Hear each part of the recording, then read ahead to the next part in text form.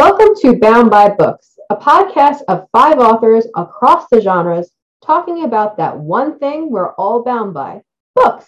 I'm Tina Moss, and today I'm joined by one of my co-hosts, Marianne Morea. Hi, how are you?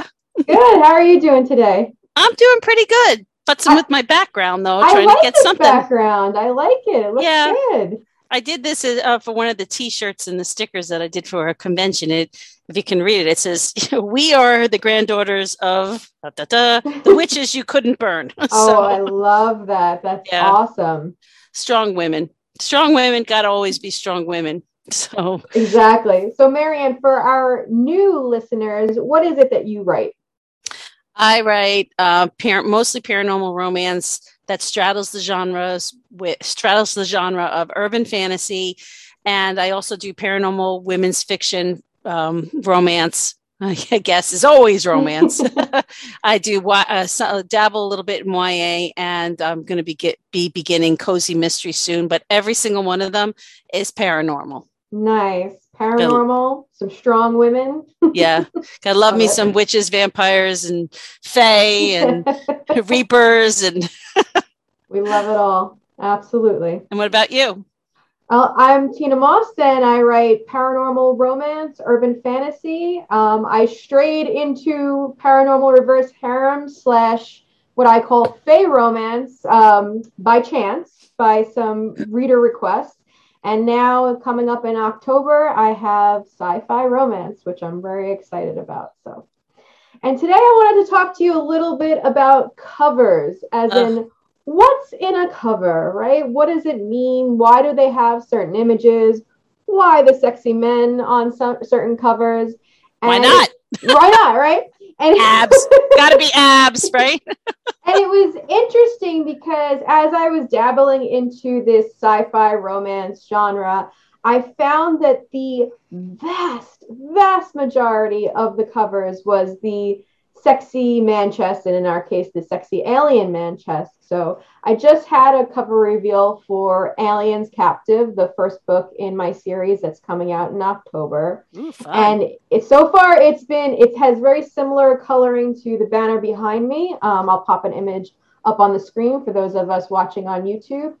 But in doing the research, I just found that almost the entire genre was man chest, where as in other genres, there can be man chest, like I think paranormal romance, contemporary romance, but there's also some couples sometimes. Yep. So depending on the genre, really spans that. But what do you think it is about these man chest covers that are so popular in some genres? Well, I know you know, but our listeners won't know that I recovered every single one of my the Howells romances, which are my shifter romances.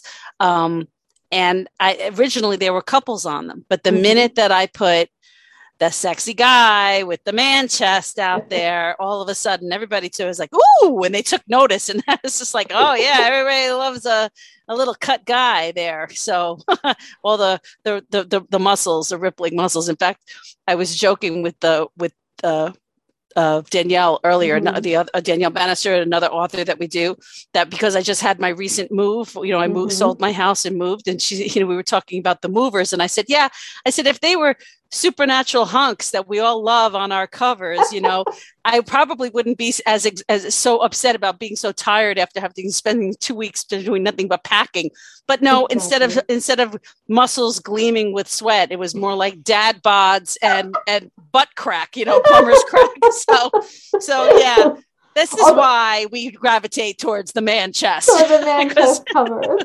And I just wonder, what is it about sci-fi romance I would say, for the vast majority, is very steamy. We're talking 4 to 5 spice levels on the spice rating. So I understand why the man chest or alien man chest cover is certainly prevalent in that genre. But I wonder with genres that maybe have that mix. Paranormal romance is a perfect example, right? Sometimes they can be ultra steamy, and sometimes they could be even closed doors, depending if it's a sweet paranormal romance. So we run the gamut of covers. Yep. But with the super steamy ones, if it's in certain genres, it is definitely man chest. How did you find your sales, if you don't mind sharing, of when you switched to the Manchester cover. Oh, definitely went up. Definitely went up. The other, it was, I mean, the other covers were okay. They were kind of formulaic, but the minute that I had just these beautiful men on the covers that and of course they, unless you're, married, you're Lisa, I forgot her last name, who's married to Jason Momoa, you don't see this every day. This is not your typical, your typical significant other. So in life. So, but they did. People really perked up. People really perked up. I mean, perked up. Perked up. Yeah. Including me. Exactly. So you were saying about moving, though, that would be kind of a fun idea for some of those cozy mysteries, or maybe even the paranormal women's fiction, a hot paranormal moving company. Go copyright that now. Yeah. It would be, but there always has to be some kind of a mystery, something going missing, or somebody finding a dead body in a box somewhere. There you go. Yeah. Moving, and suddenly there's a mysterious box that has something in it that shouldn't. Actually, that's kind of book 2 of my paranormal women's fiction. Which one is that? What's the title of it? Well, the first one, is Jeepers Reapers. It doesn't have any man candy on the cover. It has a big raven, because paranormal women's fiction tends to have an item on it as opposed to man chest. So the second one is called Where'd You Get That Keeper? And part of it is there's a ghost box that washes up on shore, and there's something inside that shouldn't be there, but it's not a body. It's a soul. So it's not a body. It's just a soul. It's fine. Just a soul. Yeah. When is that coming out?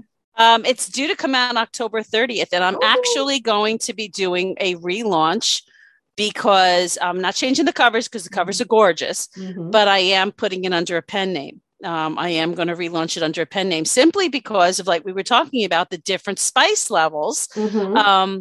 Paranormal women's fiction, just like regular women's fiction, everything is kind of closed door or fade to black. There's or just a hint of sexual tension and so forth. So it's really only like one spicy hot pepper, one spicy, one pepper, one flame, type of a thing. So because I do have all these 4 and 5 flame books out there, I have to keep my contract with my readers to make sure that what they expect is what they get, instead of like, oh my God, what is all this sex? Or where is the sex? And she's turning the pages. Where is it? So that's a really good point with having a pen name, right? Because so often on our covers, we want to have the same type of branding. So when you move to a new pen name, are you going to have different branding for that pen name as well on the covers? I'm trying to keep certain things the same. Like I publish under Marianne Morea, obviously, and I have the same branding for almost all of the covers that are out under that name. But for my YA stuff, I switched to M.A. Morea. So it's still me. People can see the thread, because it's still paranormal, even though it is YA.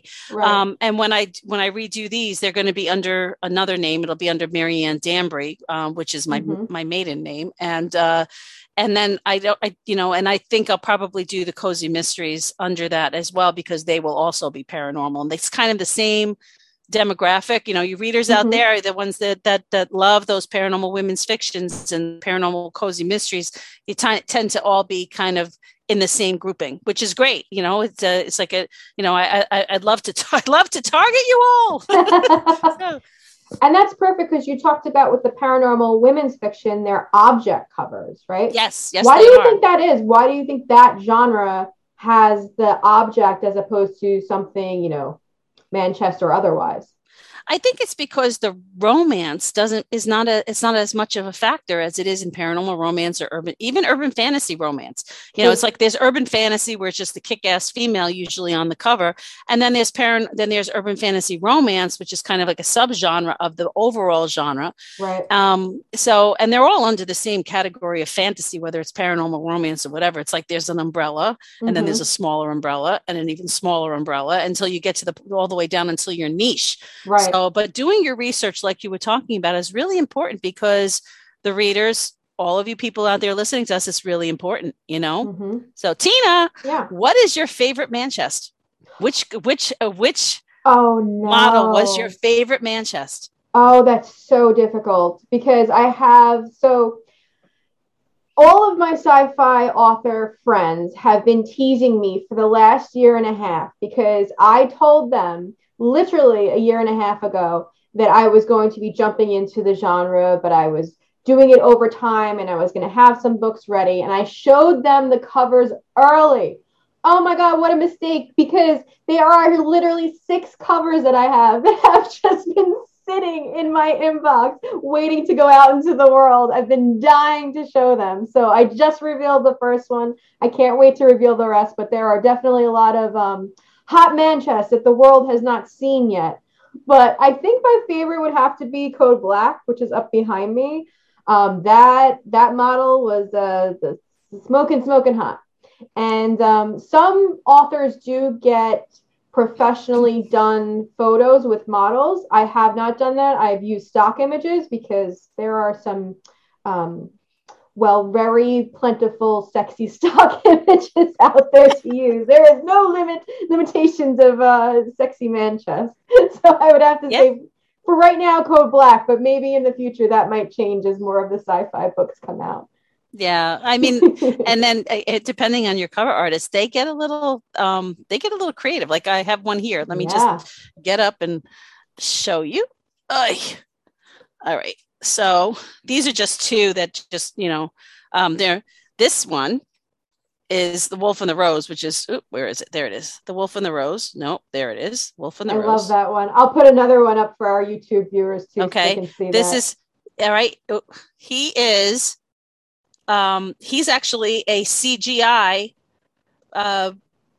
created man. He's not real. He doesn't exist in reality. That's amazing. So he's modeled, and my cover artist put him together and put because his name in here is Stefan, and he is called the Iron Wolf, and so that's why he's got the wolf tattoo over his his substantial pectoral muscle there. So anyway, that's but awesome. And then of course there's, this is where is it? That's what happens when you use filters. You can't get in there. Where are you? There you are. So torn between 2 alphas. So I've got 2 amazing man chests there. I don't know if you can see them. You probably can't. Nice. So if you're listening to this podcast, you really need to go and check it out on YouTube to see the man chest cover. We're describing. There it goes. I got it in the camera. There it goes. Oh my gosh! And there's 2 men on the cover with 1 woman. Because this is a menage. Yeah, it's a menage. So I mean, like, this is what I'm talking about. That's why I needed the M.A. Maria, because I mean, how could I have somebody who's reading YA stuff and then all of a sudden picks up, 2 men, or wrong book, 2 men and 1 woman, and they're, regardless of how hot they are, Yeah, and I think that's so important to your reader, depending on the genre you're writing in. For example, I have urban fantasy, which is A Touch of Darkness, which has that strong woman on the cover, which is very popular for that genre. And then with my paranormal romance books, I have the traditional man chest. And then for the sci-fi, I also have the traditional man chest. All of those genres kind of go together, so I've always kept them under the same pen name. I felt like urban fantasy is very heavily on the romance, my urban fantasy. My paranormal romance is paranormal romance. And then the sci-fi paranormal romance readers have a big crossover. A lot of paranormal readers read sci-fi and vice versa. So my name has always been kept the same. And the thing that's the same on the covers is the style of my name. So it's always in, over there, the same font, the same branding. So whatever cover you're picking up, whatever book of mine, you'll know that it's mine, but it's clear from the cover that it's a different genre. Yeah, what about yours? Mine is always here across the top, and then the title is at the bottom, which, damn this filter. Anyway, damn it! I should have just let it be the blank wall behind me. I was trying to be fun. I was trying to be fun. I guess you're not fun when you turn 56 anymore. At least it doesn't work right. It's like everything else going south. So, but yet on this one, I had to put it. Where are you? On the bottom. Yeah, I had to put it on. There it is on the bottom. So because the title was so long, so it's either on the top or on the bottom, but it's which is kind of fun.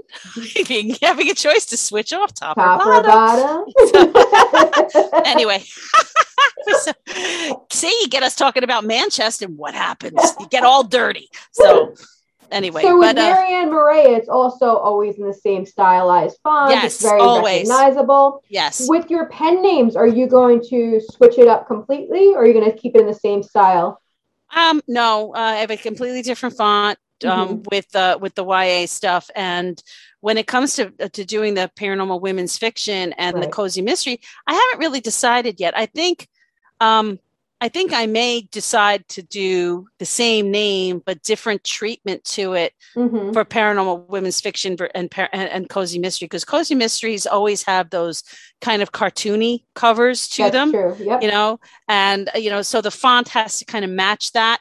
Whereas paranormal women's fiction, it's always a little bit more, especially for my series, which is deals with death and Death Central, and a CEO of Death Central who happens to be the angel of death, who likes pencil skirts and stilettos. It's a different style. So that's with the single element. So I think it'll be the same name, but it'll be a different treatment just to kind of separate them a little bit.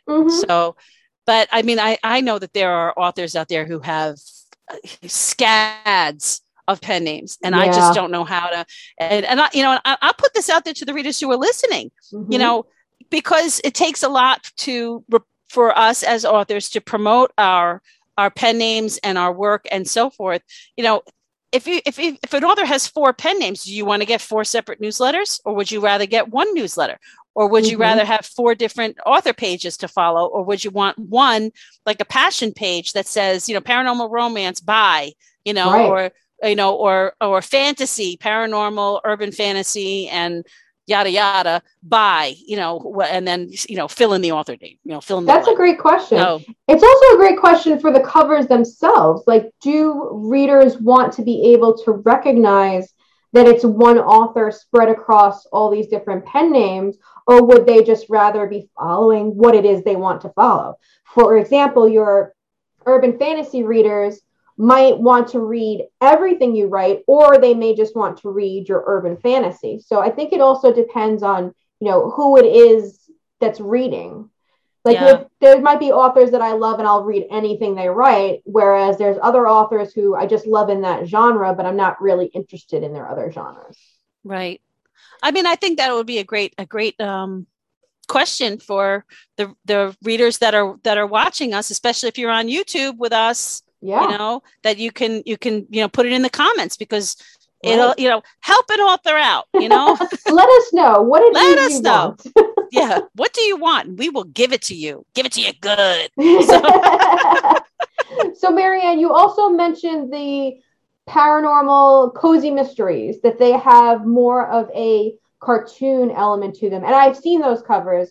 What do you think about that? Like, why do you think that is the vibe for that particular genre? Is there something about that genre that lends to that more cartoonish look? No, I don't. It's funny because it's some of them are funny. I mean, I think cozy mysteries are historically lighter. There's no sex. There's only attraction. But you're dealing in either somebody dying, or you're dealing with some kind of a robbery, or and there's always some kind of something going, a threat going on, because if the closer the amateur sleuth gets to outing the culprit, there's always some kind of a tense moment. So you're not dealing with Rebecca of Sunnybrook Farm here. You're just there's always an element of danger, more than one. Especially if there's a plot twist or two in there.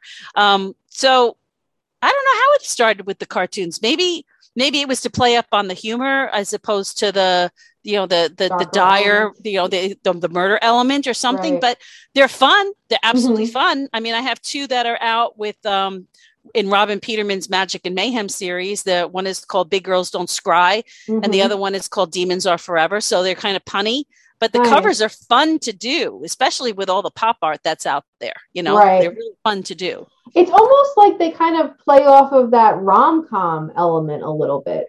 Like it has that same type of cartoony feel to it, but it's Yep. obviously it's more paranormal. I wonder if there was like some crossover between rom-com writers into cozy mysteries that like lended to that style of cover. I don't know. Maybe that's how it. Maybe it's its origin story. I have no idea. Mm-hmm. Um, but I certainly am not a rom com author. Writer. Although I Right. have the two that I mentioned are definitely they fall into that category in terms of rom com. But my stuff tends to be dark, so Mm-hmm. it could use all the humor it could get. The thing I find really interesting too is that there seems to be this wave of, again, and these covers always go in waves, right? This wave of like no people on the cover, and specifically in what was traditionally YA, but now that whole audience has gotten older and they're calling it NA/adult or older YA of these writers. I think like Sarah J. Maas and Jennifer L. Armentrout, right? Where we're getting these object covers again that used to be popular maybe 15 years ago. Yeah, that's true. Because when I think about some of the paranormal romance, urban fantasy authors that I loved coming up the ranks, Sherry Kenyon and, Mm-hmm. Charlene Harris and Kim Harrison and Karen Marie Moning, they always had, items on Right. the men, and if it was a guy, it was kind dagger. of grayed out and he's holding the dagger or something like that, J.R. Ward, that type of a thing. So maybe, it's cyclical too. It's like fashion. It's cyclical. I've got stuff that's still in my closet from the 80s. And yes, I am that old, but that are now, it's coming back in style. Like all my cockroach killer pointy shoes. They're all back in style, so. I'm still waiting for my big wide leg pants to come back because God, I love them. They're back. I love them. I just want to wear them all the time. They're back. They're back. Give me the big wide leg pants. But with these covers, one of the questions that has come up and that I've seen a lot in social media is, are these covers becoming more popular again because people are feeling embarrassed or shame about reading a man chest cover in public? Now, obviously, we have no shame. Yes. You and I know are perfectly fine taking out a man chest cover and sitting on a park bench and reading. But it's interesting, especially for, I think, the younger generation coming up, of having this kind of sense of shame in reading a book with a sexy man on the cover. What do you think? I don't know. I think there may be something to it. Not so much shame, but like guilty pleasure. And you don't want anybody to know that this is your guilty pleasure because you might be a little bit embarrassed that this is your guilty pleasure. Like people who actually admit they watch The Real Housewives, or me. I watch 90 Day Fiance, all of them. I love that show. Oh my God. I sit there with my popcorn and I yell at the television. I do, because I know you were an author like me who will never write a female character who is too stupid to live. No. Okay. And I'm like, I looked at my husband came in the other night and he's like, what are you watching? And he watched for a little while. He goes, what is wrong with these girls? Are they that stupid that they realize that they're in their 50s and they're dating a 24-year-old and they don't think that they're a sugar mama? I mean, come on. So anyway, as to being embarrassed with this guilty pleasure, I guess it could be, but Kindle takes care of that a lot. Right. But the younger audiences still like paper. They still like reading paper. So and collecting it. Mm-hmm. Yeah. So maybe that's part of it. I think maybe that's part of it, that they don't want somebody giving them the stink eye on the subway or on the beach or on the bus, or, when they're reading, or finding somebody who likes the cover and then does one of these and starts reading over your shoulder and you do one of those, like, what are you doing? So that's so funny. And I do, because you mentioned the Too Stupid to Live heroine, right? And in my first book, A Touch of Darkness, which is co-written with my co-author Yelena Casal, that the heroine sometimes, I feel like in books, and especially in urban fantasy books, sometimes gets a little bit of flack, because I've had her accused of being too stupid to live. And I always say, she's not too stupid to live. She's very capable. She's the centerpiece of this entire book. She just has too stupid to live moments, like we all have. Yes, right? We all do. And I always feel like there's a lot of expectation in those types of books when you see the strong woman on the cover, for them to like always be perfect or always have the solution in every situation. And I'm like, she's still, you know, a person. So sometimes she has the ditzy moment or the moment where she's not completely perfect and she's not Right. doing everything right. And I wonder too if these covers are also playing into that idea of the not going for the too perfect character or the too strong character. Because I find a lot of these object books also have characters that are very flawed or very morally gray or not the traditional type of strong alpha urban fantasy heroine that we're used to. So I I think think it's twofold. I think it is too. And, you know, when I say too stupid to live, I don't mean that they don't have their, you know, this, when they yell, the ghosts yell, get out. And you open the basement door. I mean, Right. it's Or like, they you know, run it's up the like, stairs in the horror movie instead of right. out the front door. Right, that type of thing. No, when I mean that, I'm talking about like the damsel in distress, the Mm-hmm. you know, I can't help myself. You have to rescue me. I mean, Mm-hmm. if you happen to be kidnapped and you're locked in a dungeon somewhere, and you know you're all you've got is a bobby pin to try, you're not going to be able to dig yourself out of a concrete wall with a bobby pin. I'm sorry, I'm sorry, MacGyver, it's not happening. Okay, but Right. so you do have to, you know, sometimes it's a collaboration where you do need somebody to come and run, you know, Mm-hmm. and rescue you. But, you know, if you got yourself there because you were too dumb to do anything else, you know, then yeah, then you're too stupid to live. You're damsel in distress. But if it was an honest mistake because you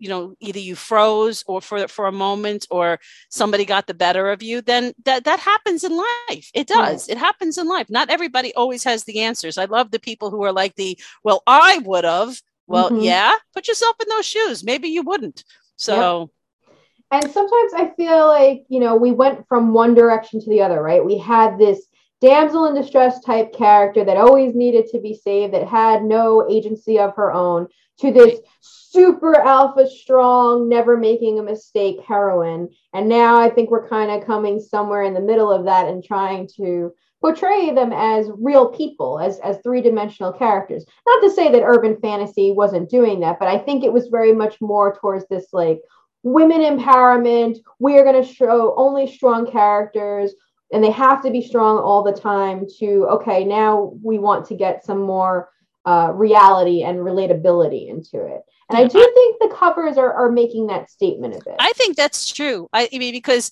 when you think of it, I mean, you're too young to remember, but you know, in the 70s and the early 80s, we had all bodice rippers, and they Right. were all damsels in distress. But Mm-hmm. they were kind of the ones that I fell in love with, though the ones that they weren't the fainters, but they were the ones who figured it out along the way and were snarky about it. You know, Mm-hmm. like they could figure it out. Like they didn't have any trouble, you know, giving lip, even if it meant that they kind of, you know, got, you know, tossed down a flight of steps or whatever, or backhanded or what have you. Because in those bodice rippers, there were a lot of taboos that we don't write about anymore. Right. You know, the bullies and so forth. Although there is bully romance now, that seems to be a hot thing that, Oh my gosh. yeah, Yeah. but I just can't write it. I'm too much of an alpha Yeah. female myself. I can't write it.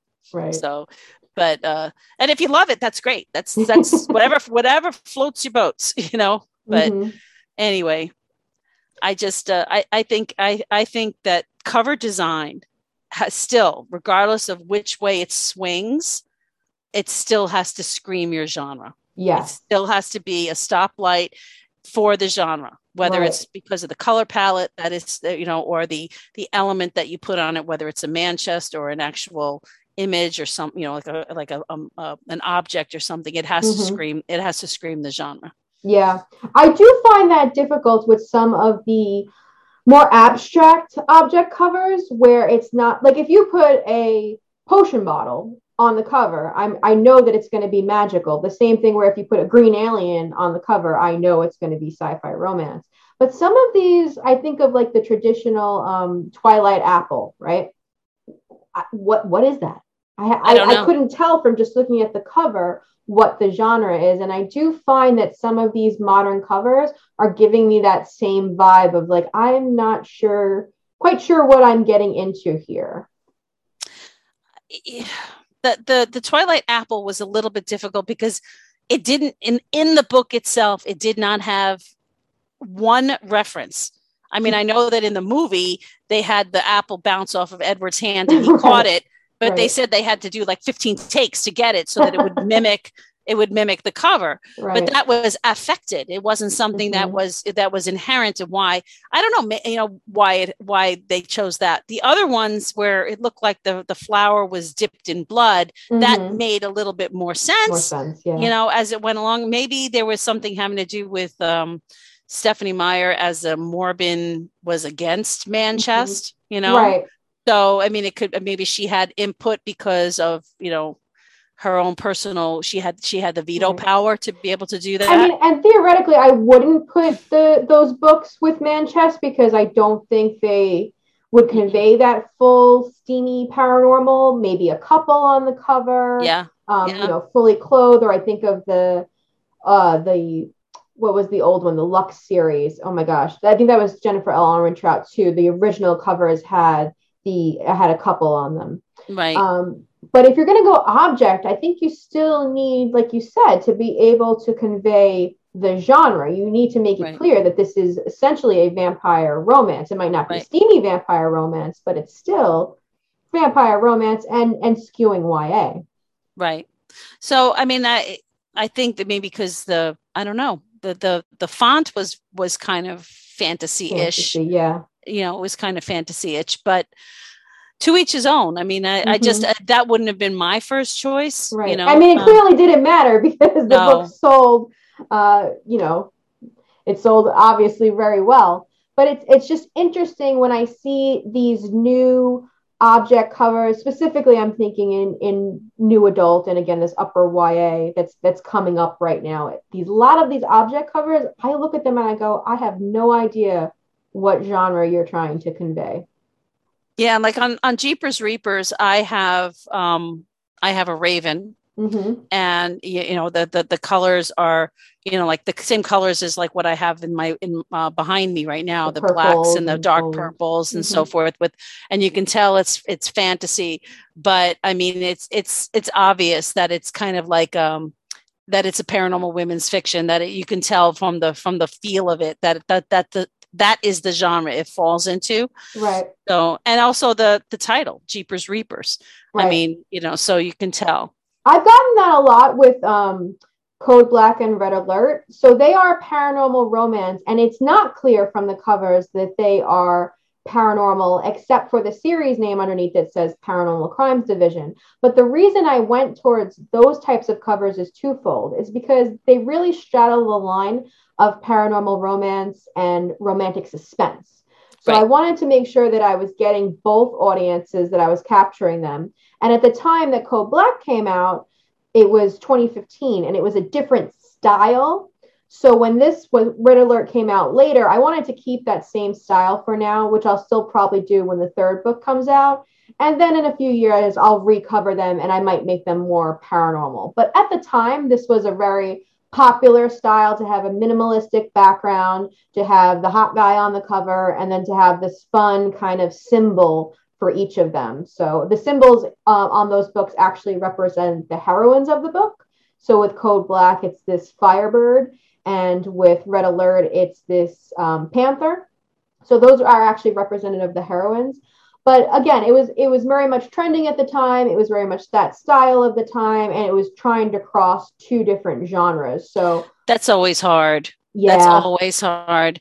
I mean, like I have Hunter's Blood and Twice Cursed, which are it's book one and book two, but technically it's just book two is just a continuation of book one, which has been the bane of my existence that they're split. But but those two books skew more urban fantasy romance, and then the rest of the series, the other 6 books in the series, skew more romance, paranormal romance than urban fantasy, even though there's action and there's some kind of a suspense that has to happen. Which brings me to a question.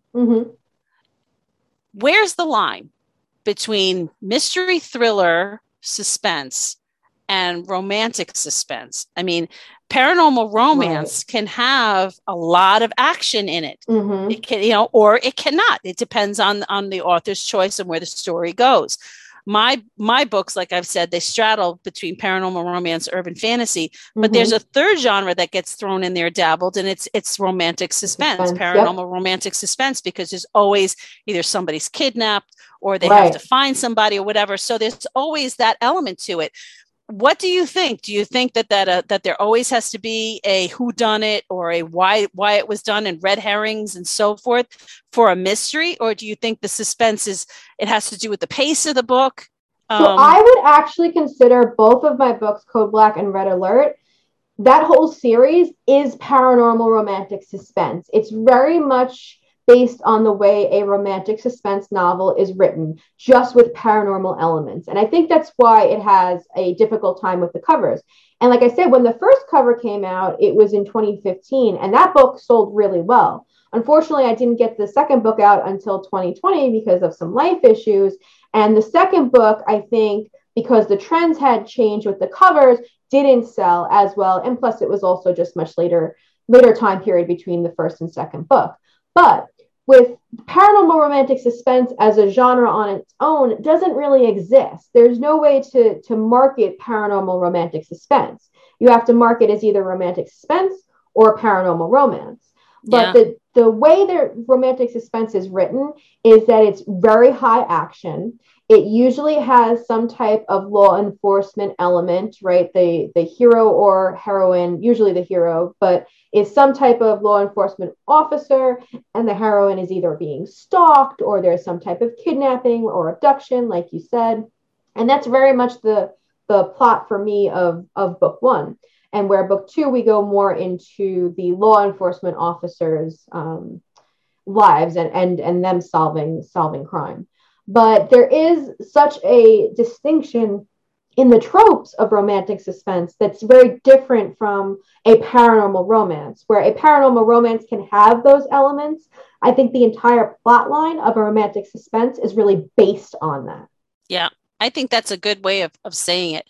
And after you've said that, it makes me realize that even though I have said that some of my books are paranormal romantic suspense, that they are really paranormal romance with elements of suspense in it. Right. So, and then you get this other genre, which again doesn't quite exist, but it's kind of combined, which is paranormal mystery, where mystery, if you think more of like the whodunit element, right? Think of Clue, the traditional Clue game. You're trying to figure out who the killer is. You're trying to solve it, but it's not quite as action oriented. It's not quite as suspenseful as a romantic suspense would be.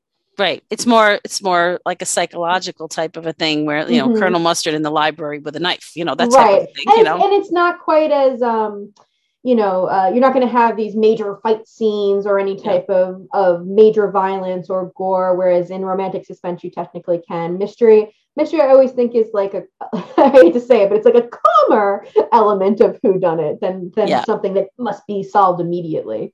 Right. So with you said your books are more paranormal romance with suspense elements. Which series is that? That would be my Cursed by Blood series. Mm-hmm. And actually it's almost all of my books, every single one of them, to be honest. Now in hindsight, I'm thinking even my YA stuff, there's always some kind of suspenseful element, something that's going on. Somebody dies. Mm-hmm. Somebody's being stalked. There's always some kind of something happening, whether it's a paranormal entity that's doing it, or whether it's a human that's doing it, that's being, puppeteered by something that, something paranormal or supernatural. Right. Every single one of them has something going on. So how do you market those books? Like, what type of cover are you envisioning for that type of series? Manchest, because it's mostly the romance is important. It's integral to the story. Mm-hmm. The sex is the sex integral to the story? No, I have to say that my books, can stand on their own without the sex if I removed it, because the storyline is that solid. And that's not trying to pat myself on the back. It's just that I've been told this. Right. But the sex in my stories, for the most part, except for my Red Veil Diaries, Club Vampire books, which are more, that was my attempt at erotic romance, erotic paranormal romance. you can remove the sex and the story will stay on its own, but the sex is normally a natural coming together of the hero and the heroine. In the Red Veil Diaries, Club Vampire, there's a lot of sex, a lot. So are those covers Manchester? Are those hot covers? Yeah, yeah. Yeah, definitely. So I know we talked a little bit about how you're switching between pen names, and I know from our author group that you are thinking of rebranding some of your covers.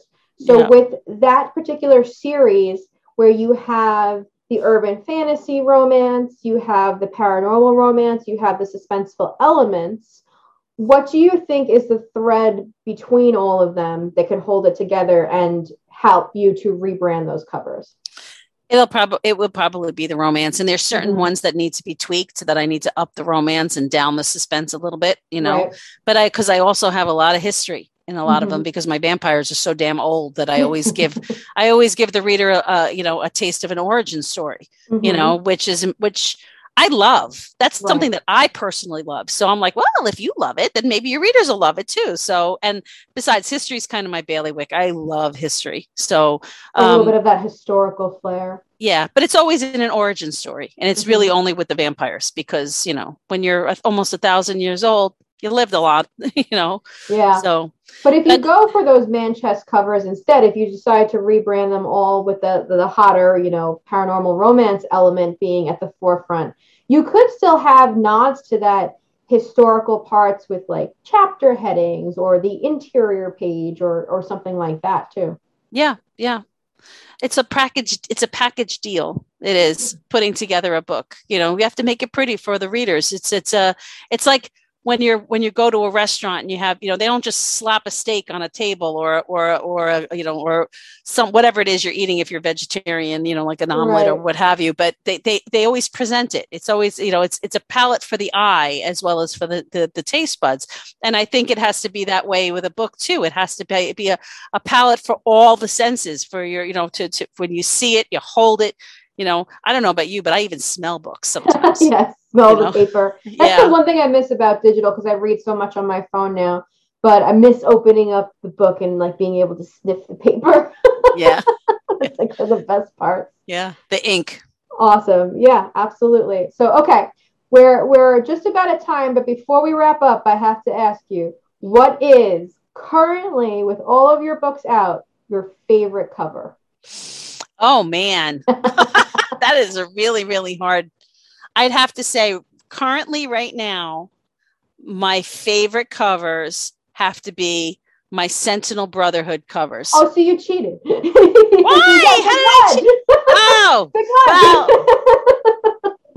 well, there's three. It's a series. Well, it's a trilogy, and you have to read them in order, even though they're kind of standalone. You don't get as much out of it, but yeah, it's Manchester after Manchester after Manchester, and it's a band of brothers. It's like a band of brothers type of a storyline. So yeah, like, no, I'm picking them all. All right, what about you? What is your favorite series covers? Oh my gosh. So I'll have to go with the one that just came out because I'm always in love with my current baby. And Aliens Captive is the one that I am just, gaga over at the moment. When Code Black came out, I was that one. When Red Alert came out, I was that one. A Touch of Darkness, we actually changed up a few times, and I do love that cover, but it is not Manchester, so therefore I'll have to go with the sci-fi cover. Okay. All right. Well, readers, tell us what your favorite covers are. Give us the comments. Hit us up on social media. Let us know what type of covers you prefer and which one is your favorite. And you can always find us at boundbybookspodcast.com. Each one of the authors that participates in we're a band of sister authors. There's 5 of us. So come and go on to, like I said, boundbybookspodcast.com. Like us all, look at all of our covers, send us feedback. We love hearing from you. Tina, Where can they find you besides the podcast? You can find me at tinamoss.com and at author Tina Moss on all of my social media. How about you, Marianne? You can find me at mariannemorea.com, and you can find me as Marianne Morea on TikTok and on, although I only have a little bit there, but Instagram. Yeah, you do. Instagram, Facebook, and don't forget, sign up for our newsletters. Right. You get all kinds of insider trading information there. Insider information. And join us every Monday at noon Eastern Standard Time. We are on SoundCloud, Spotify, Apple Podcasts, YouTube, and anywhere you listen or watch podcasts. And we will see you next week.